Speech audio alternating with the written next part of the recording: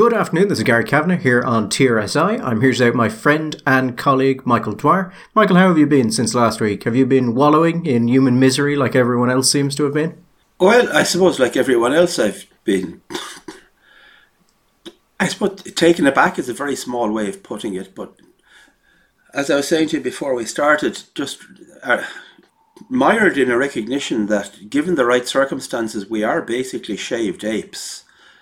And if you put people in a position where they're allowed to do whatever they want to do, that it turns out that sometimes they want to do very, very awful things indeed, and glory in them. It's been pretty horrific. Almost like, Michael, people of all political stripes actually have a lot of very unpleasant impulses and desires which society should work to channel into productive forms that don't involve beating open your neighbour's skull with a rock and eating the gooey goodness inside. I think that's a fairly decent analysis right there, Gary.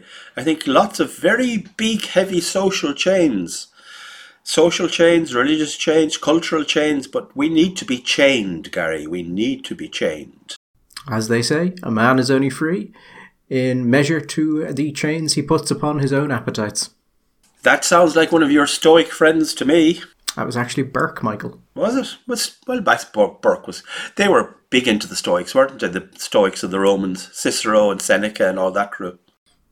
So we are, of course, talking about what is rapidly becoming the Israel-Hamas war, which then has the likelihood of becoming the Israel-many-other-people war. And then becoming the Israel plus many people versus many other people war. And I just wanted to put this up front so that people are aware of this. I have my own views on this situation. I'm sure Michael does as well. Most of our listeners probably have views in certain ways.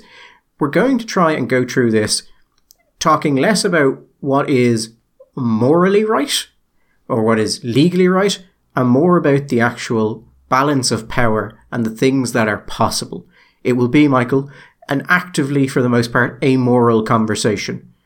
We are not, when we're discussing what should happen, saying, or what could happen, saying that is a good or bad thing, unless we explicitly say it.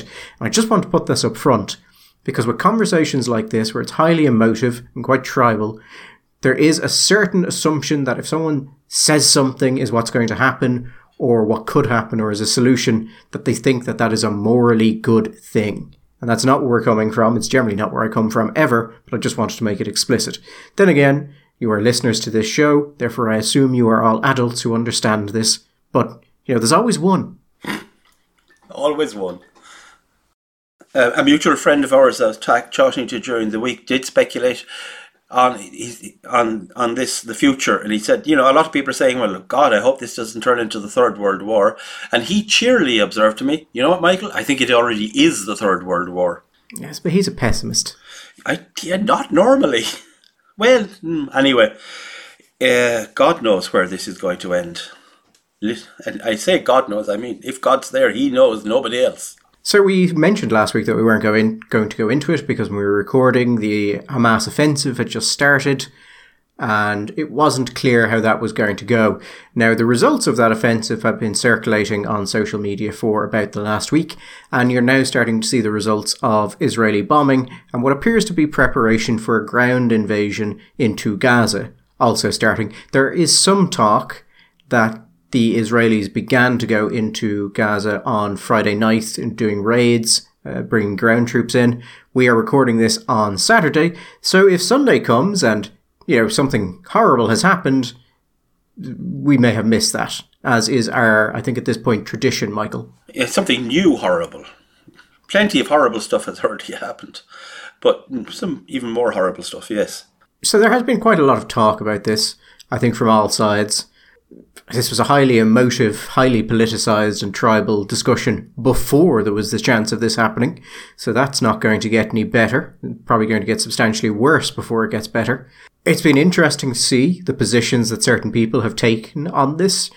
Interesting to see the position that certain media outlets have taken on this. There seems to be a general, shall we say, Michael, uncertainty with where this is going. Yes, absolutely. I mean, in fact, one of the first questions that occurred to me when the full grotesqueness of what had gone on started to become clear. And not just that, but also the scale of it. I mean, the numbers of people who had been murdered, the number of people who had been injured, the number of people who had been taken hostage, etc. I mean, this was a very, very big attack. It was a large scale, large plan. I mean, also, by the way, Gary, it would seem to be an incredible failure on the behalf of the Israeli intelligence services, who have historically had a very high reputation in the world. But I kept on thinking, what is the point of this? Unless there is a thing which you're very aware of, Gary, listener, about a thing called accelerationism, which exists on all the extreme politics of countries all over the world, where people who live with a kind of an apocalyptic view of the history, who believe that things have become so awful that the only way to deal with the reality, the current reality, is just to burn the thing down to start again. So they engage in what's called accelerationism, which is you accelerate it. So, for example, in the United States, groups like back in the day, right back to the days of Charlie Manson and the Manson family and all that, with the idea of precipitating a race war, which would basically just destroy America, and then the thing could be rebuilt in justice. That this might be some kind of an accelerationist act, that they would do something so horrible that it would provoke Israel into a response which was so awful that this would inevitably induce a reaction from the rest of the Arab world, which would then start to involve the United States and Europe and Russia and everybody else, and basically this would induce the apocalypse. And while all that sounds it's worth remembering that, was it President Ahmadinejad, the previous president of Iran, was quite convinced that we were at the point of the return of the Majid, and it was part of the duty of the devout man to try and precipitate the coming, shall we say, of the apocalypse, in order that justice could reign. So, even if you take the theology, the eschatology out of it, maybe it was a political act that this would induce in Israel's a reaction so awful that it would ultimately lead to the demise of Israel because of a military response by the rest of the Arab world in defense of the Palestinians. Now, I don't know. None of us know who can. I'm skeptical about how invested the rest of the Arab world is about the fate of the Palestinian people. I think on that, the Palestinians have been useful to a number of the Arab countries over the years. And there has been effectively an operationalization of the Palestinian struggle, as it were. Now, a lot of these countries absolutely do not want Palestinians inside their own borders, because that happened in the mid-century. And the Palestinians were pretty keen to destabilize any country they got into in that region in order to further their own struggle. So that's not going to happen again. You see that with Egypt now, with a lot of, here are some very nice sounding words, but by God, you are not getting across that border. Well, some nice sounding words, but some fairly plain language as well. When the Egyptians were asked, I mean, and it is worth pointing out when we talk about the blockade of Gaza, and the entrapment, the imprisonment of the Palestinians. That Egypt does have a border there that the Egyptians could open. The Egyptians also have a wall, which is two walls, in fact, which was described on social media as being one with steel, which is 20 foot high and 20 foot deep, which is a fairly substantial piece of operational protection. And the president of Egypt, is it Sisi? Is he the president? I can't. Said basically, listen, my first responsibility, the first responsibility of the Egyptian government is the security of Egypt. The strong implication, if not implication, more than that explicit statement was that no, we're not letting this because we think this would destabilize the security of our country. The Jordanians, if you've seen, have pretty well made their own statement by the way they've reacted along their own borders. The notion that somebody might come through Jordan and come to, they're not. Jordanians are not engaging in that kind of thinking. Well, the Jordanians, I think, are some of the least surprising because, as you remember, Michael, the killing of King Abdullah I. Yes. That was by a Palestinian. You had Black September, which was the war between Jordan under, I think at the time, King Hussein, and the PLO, the Palestinian Liberation Organization. That would have been Yasser Arafat. So, there are some pretty complicated relationships in this region. There's obviously ethnic, there's tribal, there's religious. It is a mess of a region at the best of times. What happens now is going to be quite interesting. You were talking there about accelerationism, Michael. There was an argument being made that Iran had basically pushed for Hamas to do this and supplied operational aid in order to slow down the rate of normalization between Israel and Saudi Arabia, which the United States has been pushing for a long time. Israel has become more favoured in the region over the last few years because certain of its neighbours have wanted to effectively counter the rise of Iranian power. Yes. So the rise of Iran has actually been quite good for Israel in the region. And the argument was that this was Iran basically trying to correct that balance. Now, that's a bit of an issue, because if Iran is involved, then Hezbollah is involved, and Hezbollah can do things that wouldn't be done if it was a direct state's military. I did hear someone saying that Hezbollah actually represents an existential threat to Israel, because if Israel goes south to try and deal with Gaza, then Hezbollah will invade from the northern parts of the country and effectively try and destroy Israel. We would best hope that that is not true, because Israel is a nuclear-equipped state, and nuclear-equipped states have found that they have a very good response to existential threats. In this case, turning Tehran into a radioactive crater. Which is not an end devoutly to be wished. No, so what I would suspect will happen is the Israelis have been pretty upfront with what they will do if they think that the existence of the state is actually threatened. So that's kind of a known quantity.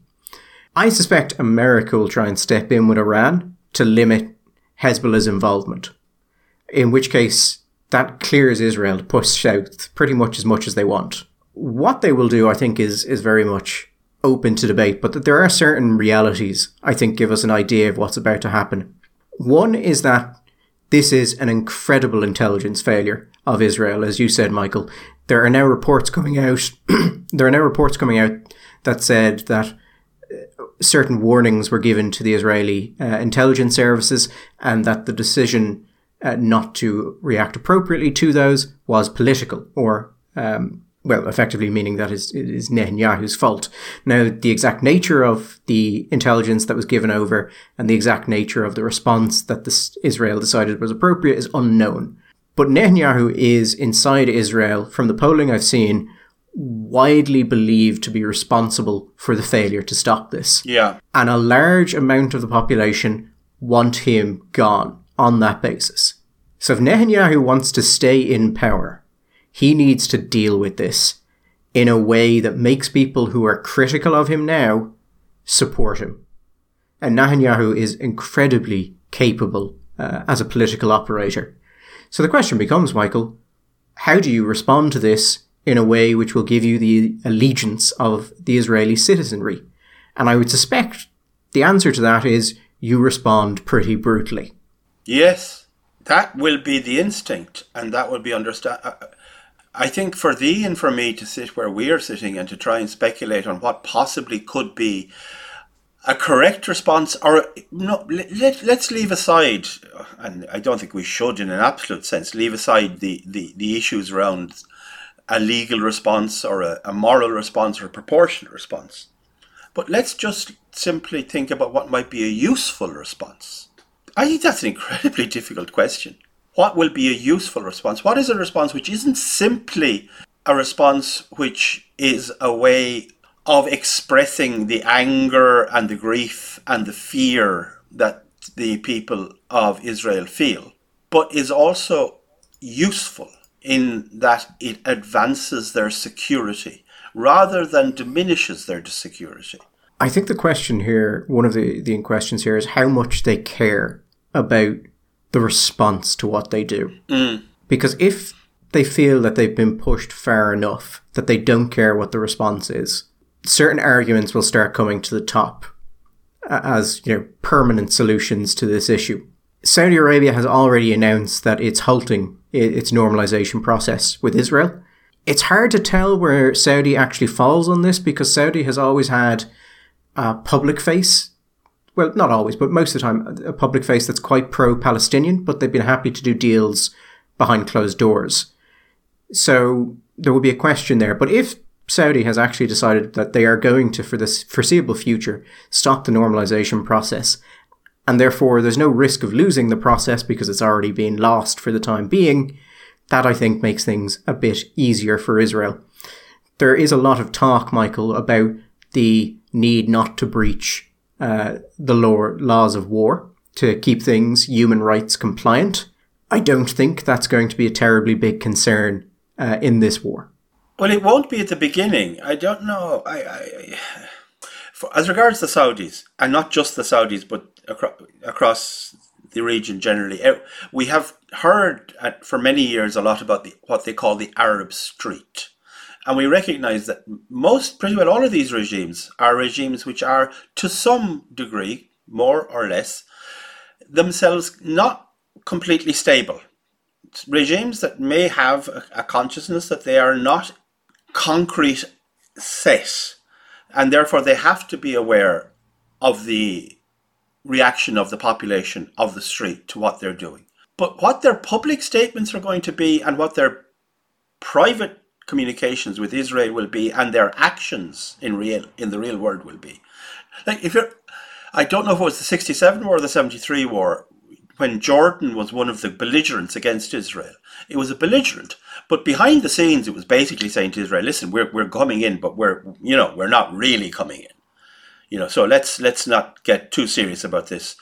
The difference between the public facing and the private facing can be very different. What they have to do tactically and how they think strategically maybe be very much at odds. Also, for us outside here, I'm not saying that, of course, it's horrible and shocking for the people in Israel, it is, but Israel has lived in a state of existential threat since its foundation.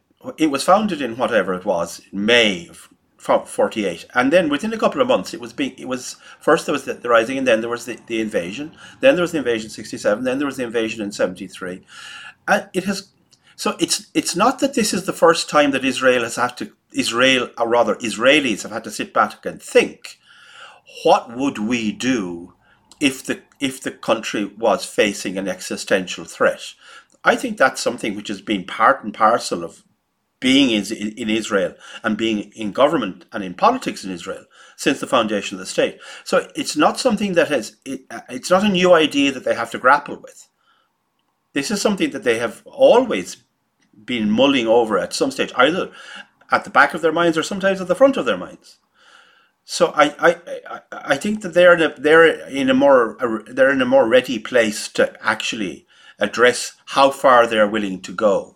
And also with Israel, whatever our friends on the left and some on the right probably, but mostly it seems at the moment on the left, say about it, Israel is a liberal democracy. It has the rule of law, and it has opposition. In fact, sadly and ironically, it seems to be the case that many of the people who were murdered, for example, in the music concert would have been people who would have been what you call peace activists, who would have been strongly critical of the government's attitude to Palestinians and the way it operates. So that I don't, at the beginning, when the passion is high and the anger is deep, but as the thing progresses, I think that even within Israel there will be questions. But I go back, leaving aside the moral issue, there will be questions about the utility of the nature of the response. What is the most useful response in the medium term? And that I have no clue. I mean, I'm not pretending I know an answer, but I do think that it's a question that they're going to ask themselves, and it's not necessarily obvious to me. For example, it may be the case that going into Gaza, just rolling over all of the north of the strip and just blowing everything up, destroying Hamas insofar as they think they can. Maybe that is going to be the thing that will produce the best long-term utility for their security and peace. But maybe it's not. I don't know. Well, I mean, there was an opposition. Now there's a unity government. Yeah. Gaza will be a fucking nightmare to get in on the ground. There is some farmland in it, but it's for the most part densely packed urban environments. Hamas have dug in, they've tunnel networks. It will be terrible. And the problem you have there is you can't bomb your way out of a situation like that. No. You can bomb it to the dirt, but people will still be there. And then you need to go in, and bombing may actually make it more difficult to deal with because they'll basically just turn the ruins into a futuristic equivalent of Stalingrad. Oh, it absolutely will. I mean, if you're talking about some kind of full-scale infantry advance into the territory and then a conquer and hold exercise, even for a period of time, doing the bombing will absolutely make it more difficult. So it'll be incredibly expensive. It'll be incredibly difficult logistically. And frankly, it will be impossible to run an operation like that without committing massive amounts of human rights violations. And also, Gary, you will, on the basis of the most recent experiences, I mean, it's not going to be like in, say, 67. There's a decent chance you're going to be looking at at very heavy casualties also. Yeah, it is somewhat of an open question of how well equipped and trained Hamas troops are. They're understood to be decent, and they know the territory, so it won't be pleasant, but... Yeah, but Gary, even if they're only average or whatever, if you're an urban war taking place in rubble, as you're going street by street by street, and you're the offensive force, just even if they're only poor, they're going to kill you. Yeah, the rubble will make it difficult to bring in any sort of armoured support as well. Other consequences of this could be quite damaging to the concept of the laws of war and of, a human right compliant war.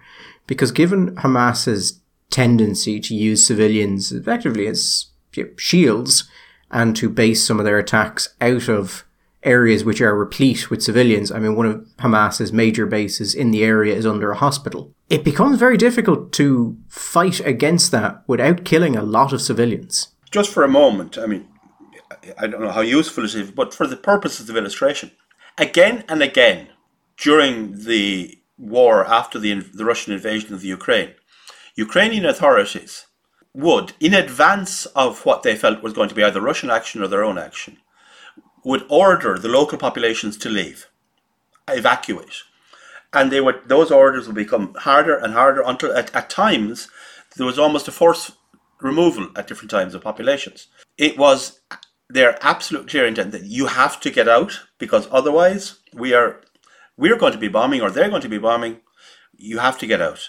Now, we are told by what seemed to me to be pretty decent, reputable resources. First of all, number one, before the Israelis attack, they give warning to the civilian populations.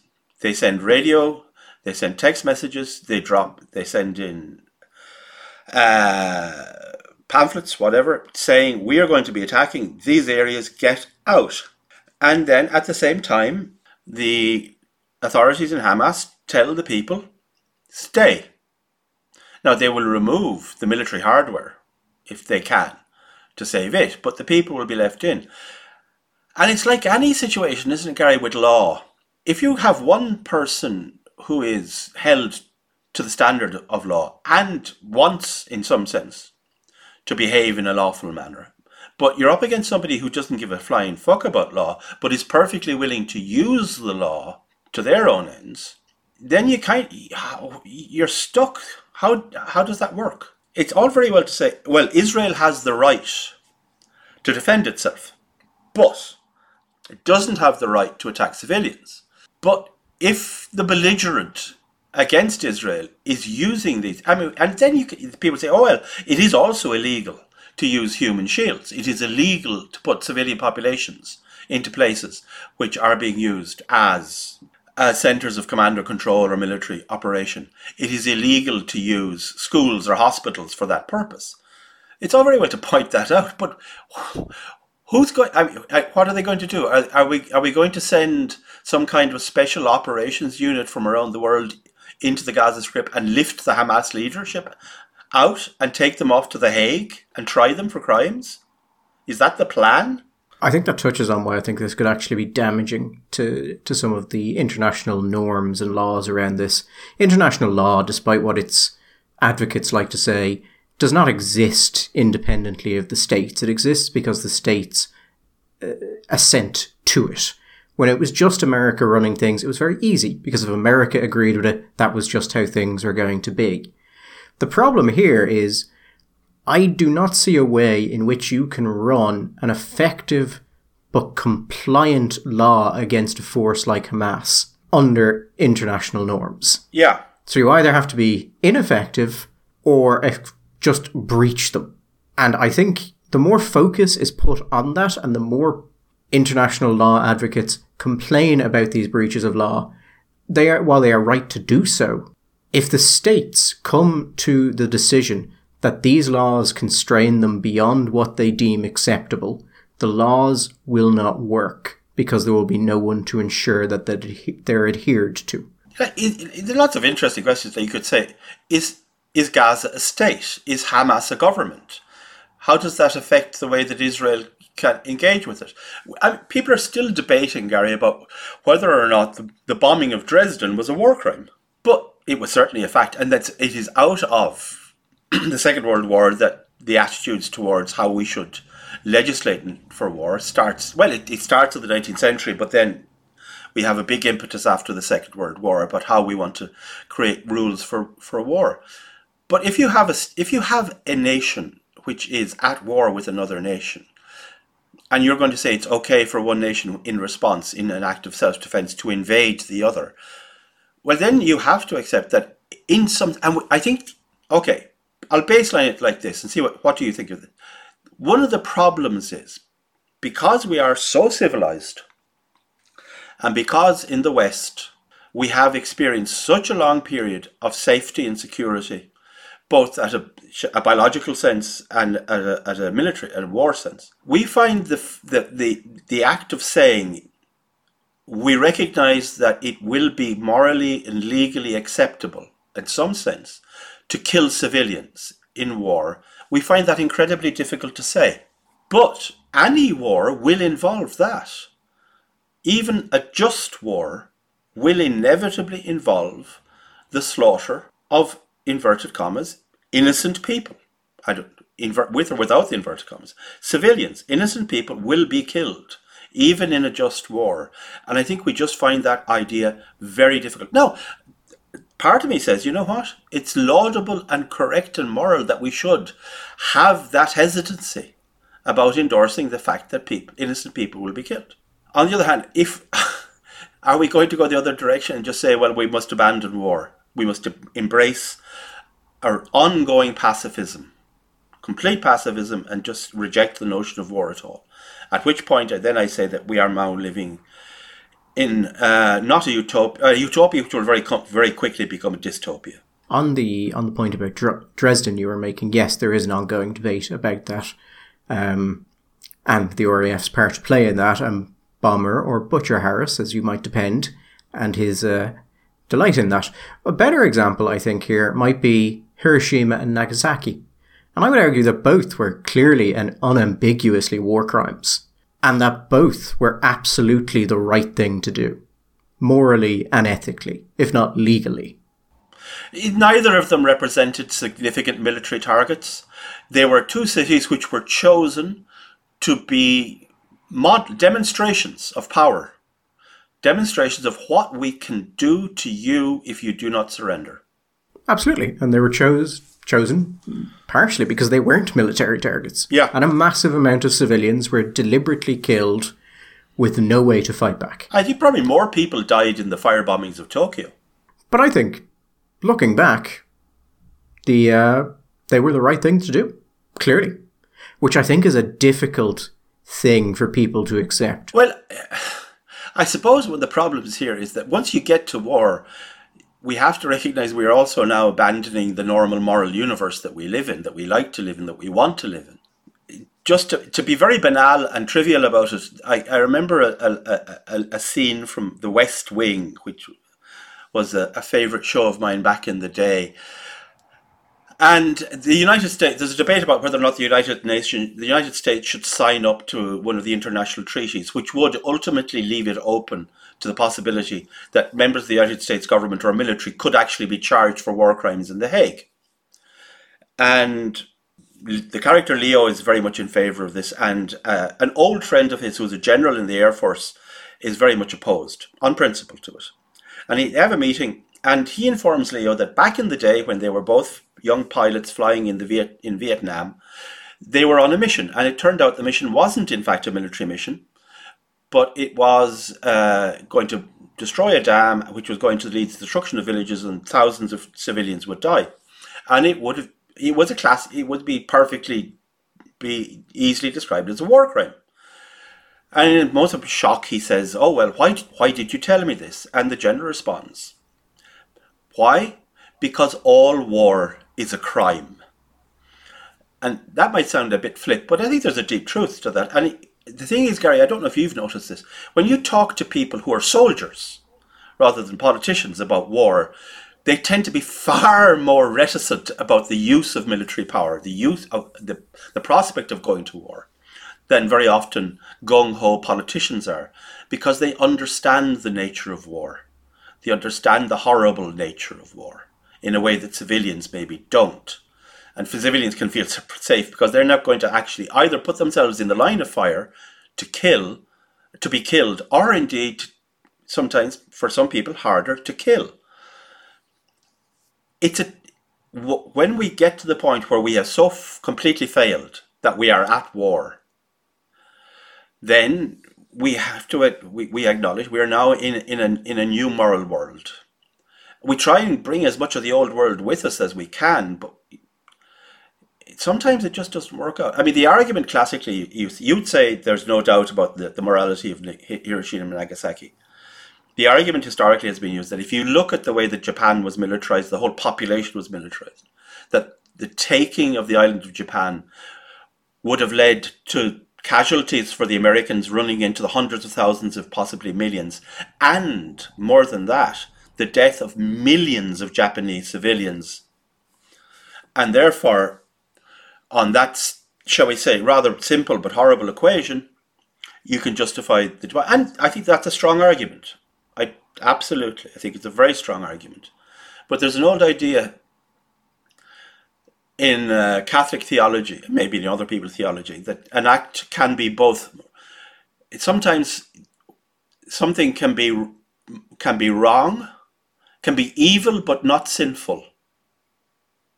So Catholic theology would say the taking of a life is always evil, but it is not necessarily sinful. No, and I mean, an interesting point here. It's a commonly told story, but during World War One, the Americans, well, they still have an award called the Purple Heart.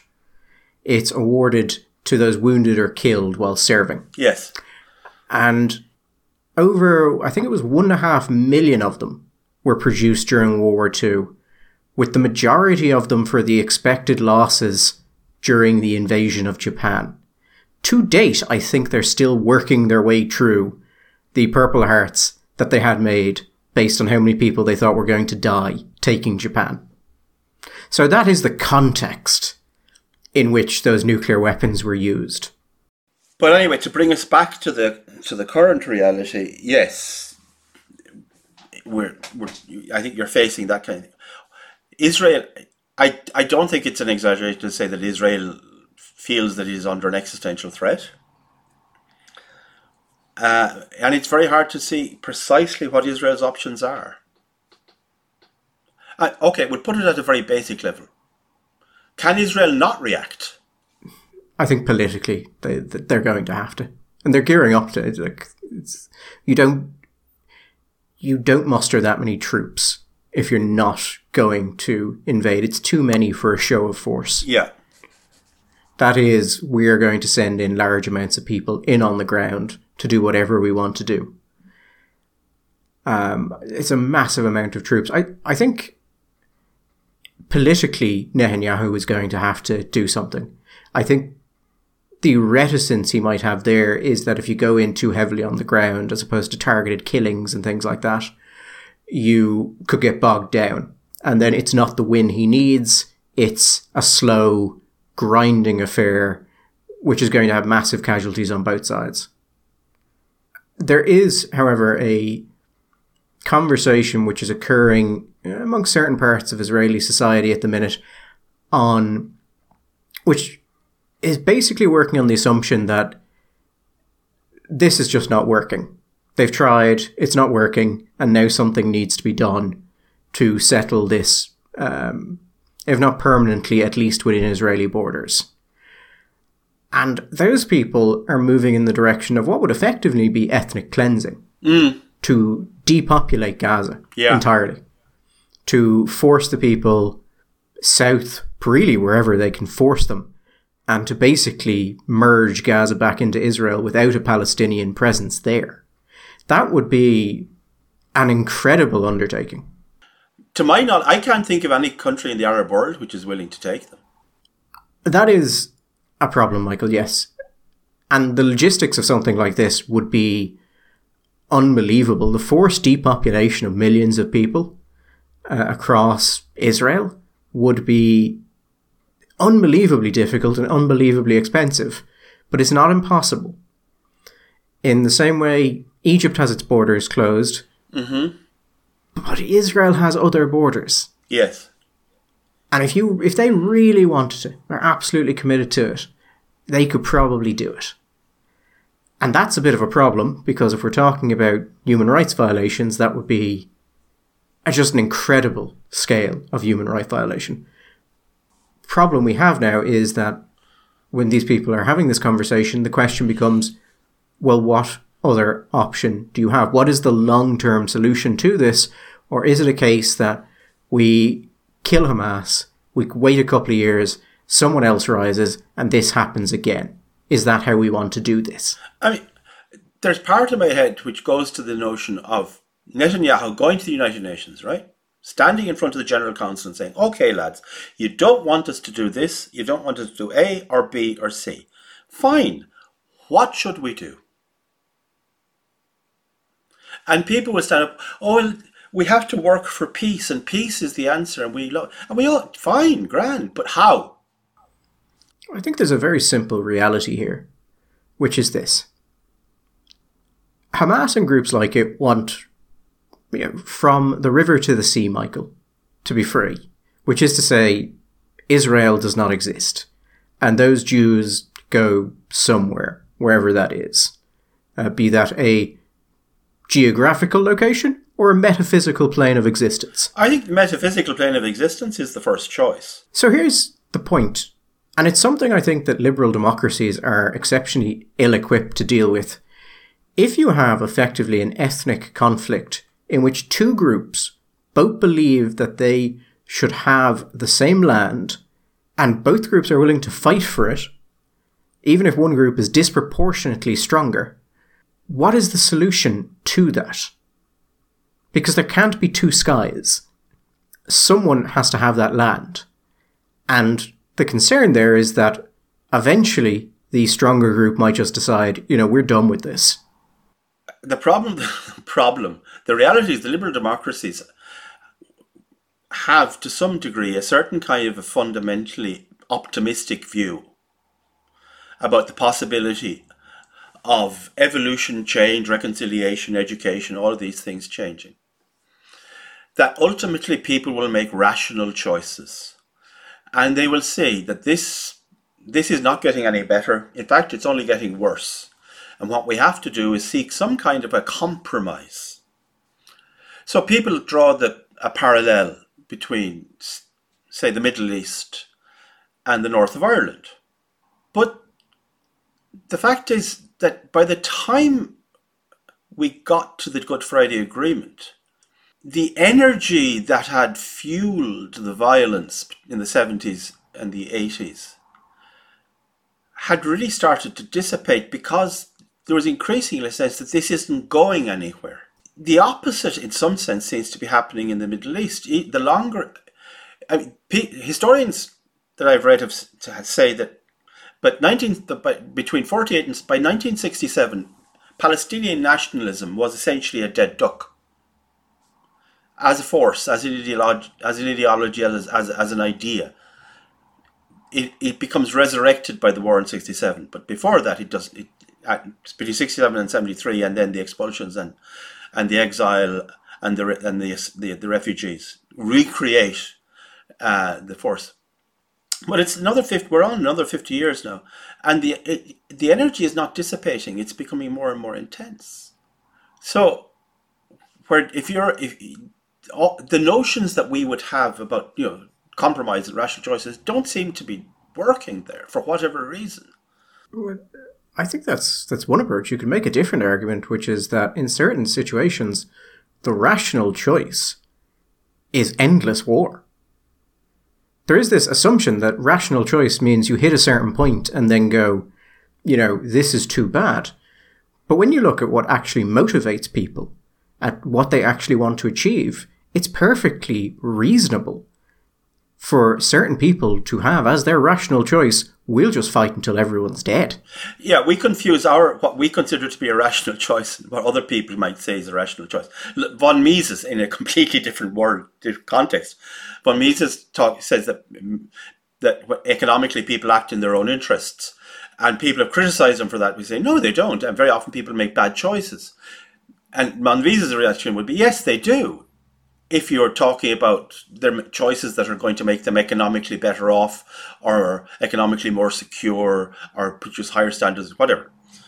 But he said, but when they make those choices, that might not be what is motivating or driving them. When they make their choice, that is the choice that they see is in their best interest. You've made the point before, Gary, that in low-trust societies, low-trust cultures, the rational choice may not be raising yourself up, but pulling somebody else down. One thing I will say that has come out of this, I think, is an increased acceptance that the one-state solution is just dead. And to be fair, it's been dead a long time. People just held on to that belief. The two-state solution, I don't see Israel going for that. When they pulled out of Gaza in 2005, the understanding was, we'll pull out, we'll let you self-rule, and we'll see how things go. The idea was, remove their forces in exchange for peace.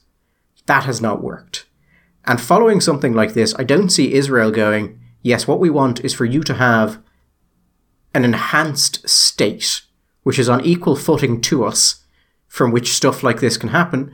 Because again, the goal of these groups is the non-existence of Israel. Yeah. So, yeah. If there is no option, if the one-state solution doesn't work and the two-state solution doesn't work, politically the question becomes, is it better to kill the group and just wait and see if this keeps happening? Or is it better to get rid of all these people to wherever? I mean, sorry, just go back to the question you're talking about, the problems the liberal democratic worldview has with situations like this.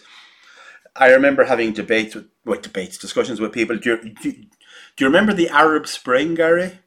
Fondly. And I had friends who were terribly enthusiastic, and God bless them. I mean, why not? I mean, it's nothing wrong with a little bit of hope or optimism that some things can get better, and things do get better at different times in different places. Deep in that liberal worldview, and I would say even worse in the neocon worldview, which believed we could that's it, the Americans and their friends could export democracy around the world, was the idea we'll create these structures, we'll create democracy, we'll have them vote, and it'll be lovely. But they never dealt with the problem, which it seemed to me was what happens if the wrong people win the election? They never seemed to be willing to countenance the fact that exactly what we would consider to be the wrong people would win the election. Now, it seems to be the case that in Gaza we have what has been sarcastically called the pattern of our democracy, which is you have an election, and then that's the first election is also the last election. So Hamas win the election. What do you do then? Well, you decide that we've had enough elections and you never have another one. Yeah. That was Hamas's approach. That was Hamas's approach, and a very, very sensible one it was too for Hamas. I can absolutely see the appeal. You do it once, you win. What other questions are there? You got it right. Why try again? Why? You can't improve upon perfection. No, you got the thing right. So, but just to take it away from the inevitable consequence of you and me sitting here together talking and solving the problems of how Israel is going to create security for itself in the next 50 years, just to bring it back to a little bit to the reaction to the pogrom in the media and over here. One of the things that I find really odd, I mean, there have been many, many things that I have had, statements that I have looked at and had to read 3 or 4 times and check that this actually is the person saying this, that is it purports to be. But one of the things I just cannot get my head around is, right, okay, let's agree that you are somebody who thinks that Israel is deeply complicit in human rights violations, in really bad acting, both within the state and without the state, towards the people in the West Bank, towards people in Gaza. Let's allow that you have deep sympathy for the people that we call Palestinians and their right to aspire to their own state, to self-governance, to freedom, and all of that, right? Hamas, how can you, even allowing it, how can you look at what Hamas is and say, well, yeah, okay, they are the legitimate expression of the political will of the Palestinian people in the Gaza, so we are going to support them? That I don't get. That's the same as saying, and I'm going to break all the rules here, Gary. I don't care. I'm breaking my own rules. That is basically the same as saying in 1933, I'd say if there had been another election in 1938, these guys in Germany are the legitimate expression of the democratic will of the German people, and we have to respect that. I think, Michael, that's actually a perfectly fair argument. The problem, I think, is that people assume the democratic will is good. Whereas often, Michael, people are just animals. Shaved apes. They're highly aware animals. Not to be too rude about apes, but there you go. But I think one of the problems we have in the West is because we are so safe and so secure and so distant from nature, we've lost sight of what people actually are and what people are capable of when they're put under stress. So, yeah, I don't find the idea that the democratic will could lead to millions of people being murdered in a systematic fashion terribly surprising. Nor do I think that you need to blame someone as opposed to saying, yeah, that's probably what those people wanted to happen. Because that's what people are. And they're tribalistic. And they're willing to do most things as long as they don't have to do it directly. Yeah, as long as you can keep some kind of distance. And by the way, it turns out that sometimes a lot of them don't have to be that distant for it, really. You know, they're willing to get fairly close. Did you see Micheál Martin's comments on it? Oh, I did. That what we didn't want here was an Old Testament reaction. Oh, sweet Jesus. I said to you before, it reminded me of a quote which is attributed to Jimmy Carter, which may or may not be in fact true. But when Carter was playing an important role in bringing Menachem Begin and Anwar Sadat together to achieve the peace agreement between Israel and Egypt, he said something to the effect of, he couldn't see why we couldn't just sit down together and talk about this like decent Christians. And it very much had that of, oh, really? We don't want Old Testament? Oh, God. Micheál, please. It's hard to imagine that. It's hard to imagine, Gary. And if you were Israeli or Jewish, it would be hard to imagine that that wasn't actually a calculated insult.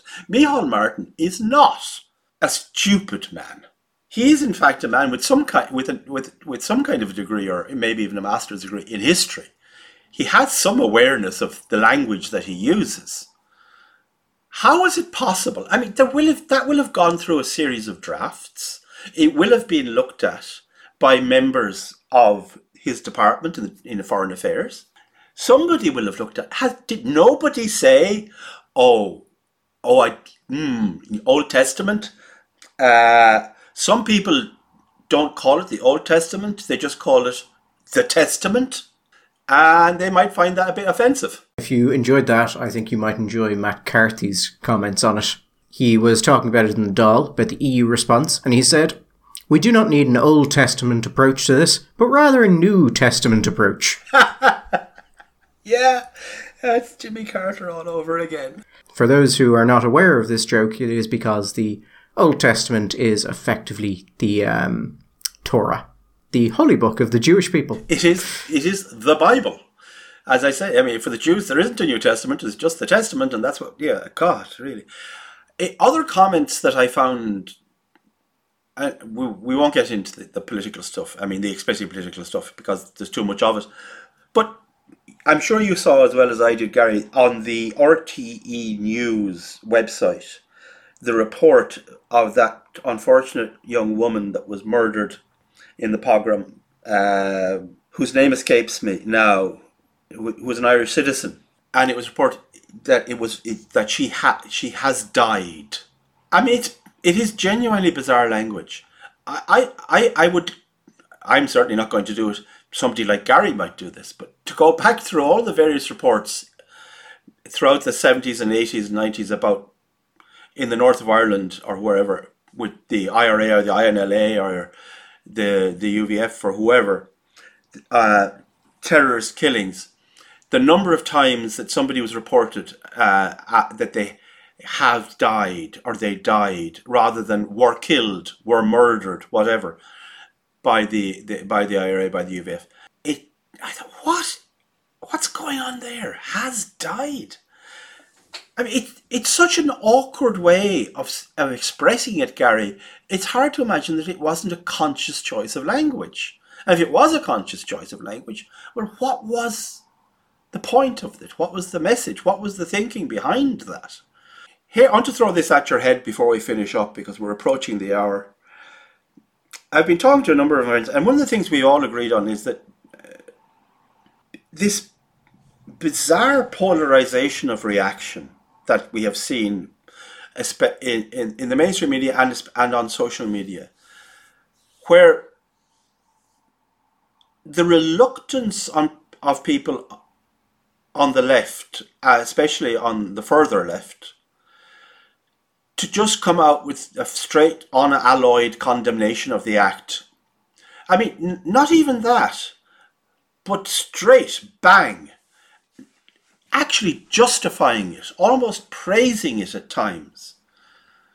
And then on the right, except obviously, shall we say, the very far right, generally speaking, the reaction has been very, very pro-Israel, supportive, condemnatory, absolutely unacceptable.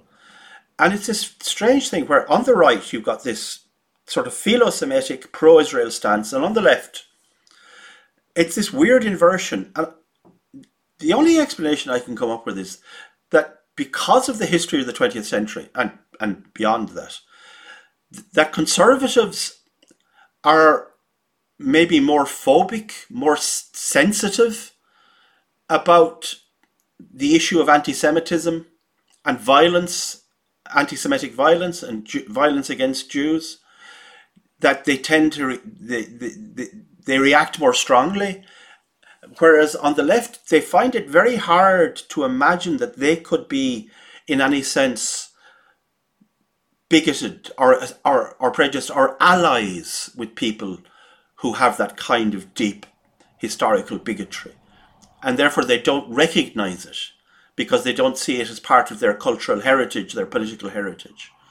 And so it produces this weird outcome where you have the right being philo-Semitic and pro-Israel and the left, which historically would have been, it was on the left where it was the people on the left, it was the communists who came out to attack the black shirts when they marched through the East End of London. It would have been traditionally it would have been the left who would have been in defense of people who were minorities, defense of Jewish rights, minority rights, that kind of thing. So do you think there's anything to that the reason that the people who are the conservatives have, because of our experience of what's happened on the right, we are a little bit more, we have a greater sensibility to this? Possibly. I think it's worth noting that the views of the left on Israel have changed over the course of Israel's existence. Absolutely. Quite substantially, actually. Or is it okay, I'll give it sorry, I'm interrupting you, but just throw in the other possibility. That it's actually simpler than that. That Israel is an ally of the United States, and the United States is an ally of Israel, and therefore we don't have to ask any more questions. Because the United States is the great Satan, Anybody who's a friend of the United States or is friend or is with whom the United States is friendly is wrong, and whoever's against them is right. I think there's an element of that amongst the more political left, like people poor profits. Foreign policy effectively seems to be, if you're against America, then you are good. I think part of it might come down to when you do psychometric testing of people who tend to be more conservative and more to the right tend to be much more comfortable with hierarchies and things of that nature. And people on the left tend to prioritize empathizing with people they view as oppressed. Yes. And I think there is an element of that these people view the Palestinians as oppressed and therefore don't hold them to the same moral standard that they would hold people to normally. And I think you can see that in a lot of progressive views, like progressive views on race.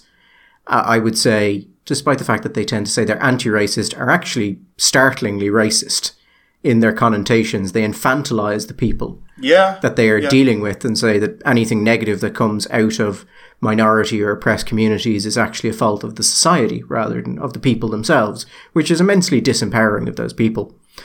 And I think you see that with Hamas as well. You see a lot of people saying that the violence that they have done is effectively not their fault. Yeah. Or not violence at all, which is bizarre to see from people who think that words are violence, but, this isn't. An element of that.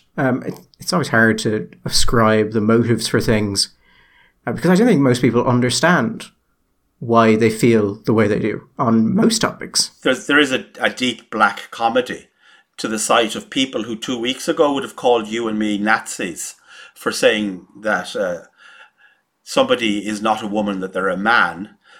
But when they go on a pogrom saying we want that let's kill all the Jews and we will be free from the river to the sea, that's when speech is violence, but violence is speech, that kind of thing. It's kind of tough to get your head around that. One thing before we go, because again, the other thing that struck me about, shall we say, the reportage of this is how genuinely sad it is to see the demise of the sense of trust that people can have in the mainstream media and the newspapers and whatever. Because it has meant that increasingly, particularly younger people are fleeing to the internet, to social media, to places like Twitter and whatever, to get their news. And the problem is, Gary, it's so hard to work out what the hell you're looking at. Because leaving aside the debates about whether photographs were real or whether they weren't, it was AI or if they were true, whether or not, you gave an example which we won't repeat about people just saying, it might have been this, it could have been that, which was just horrific. From a personal perspective, one of the things I've always found just, what are you on, is the sight of young LGBTQIA people behind Palestinian flags. And I saw a protest yesterday, the day before, which was Queers for Palestine. And knowing the fact that there are estimated to be something like, 300 Palestinians in the last few years who have been given asylum in Israel because they were gay and felt that their lives were at actual risk, which is not an imaginary fear. We have seen a number of people from our friends on the left saying, this is all nonsense. And Wilfred Riley, who's a man I follow on Twitter, who I enjoy, quoted a tweet which was in response to another tweet saying basically, it's all overstated. Yes, there is homophobia in the Middle East, but actually you're not at any real risk. And somebody tweeted out, exactly, LGBT people are much safer in Gaza than in Florida or Texas, for instance.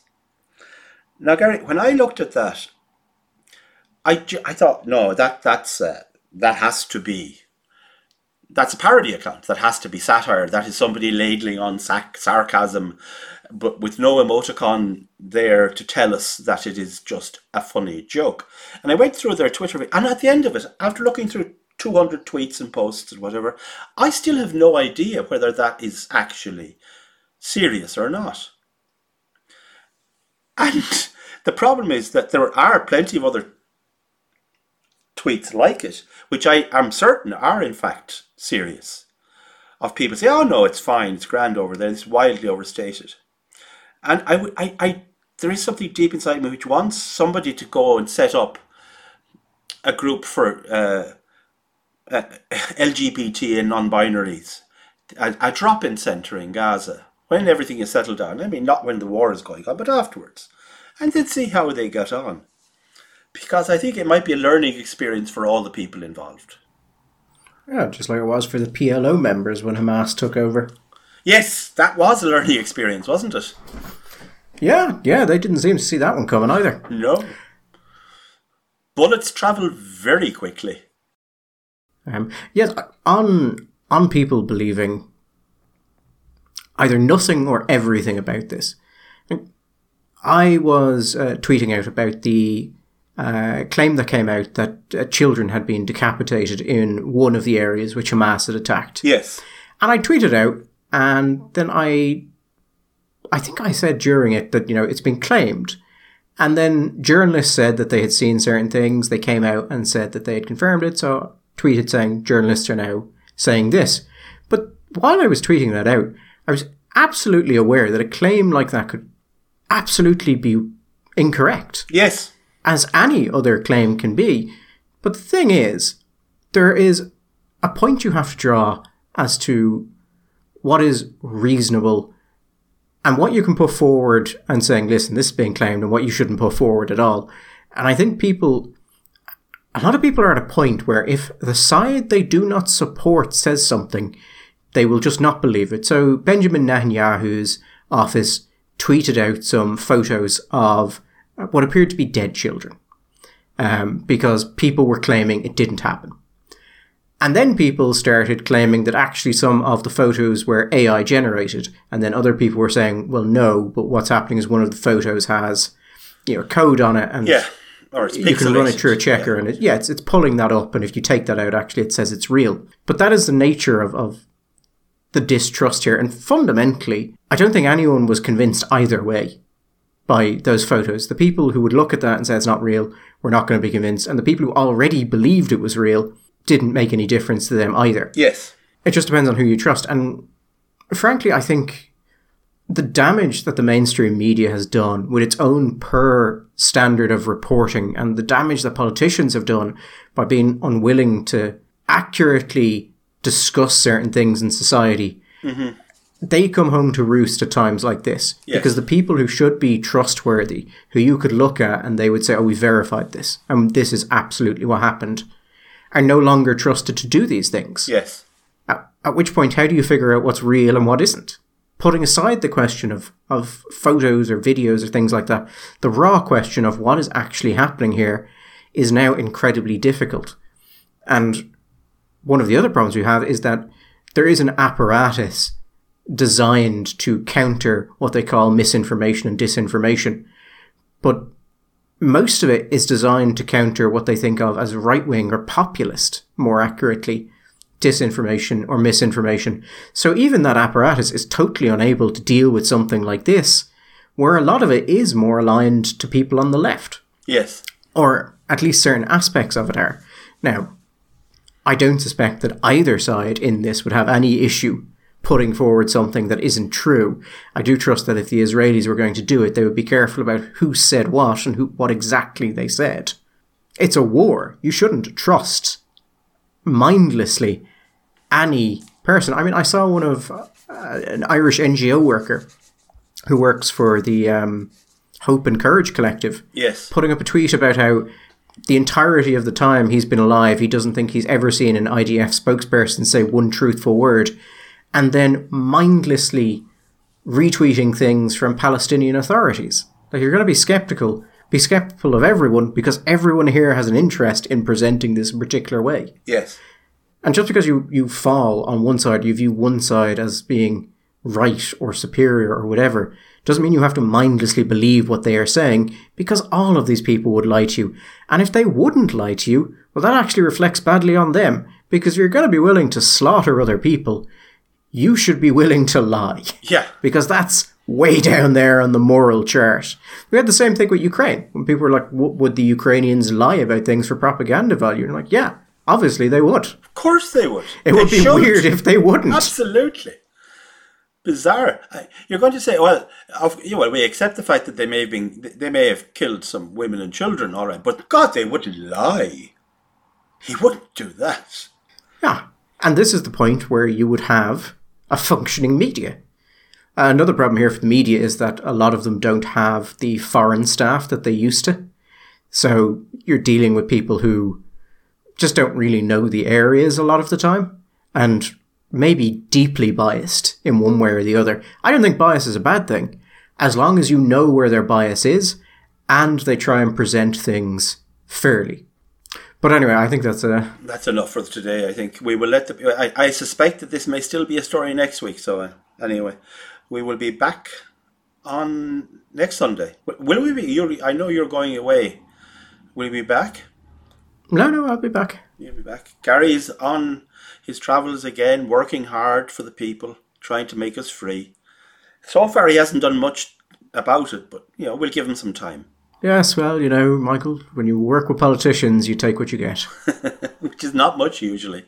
Anyway, have a good one. All the best.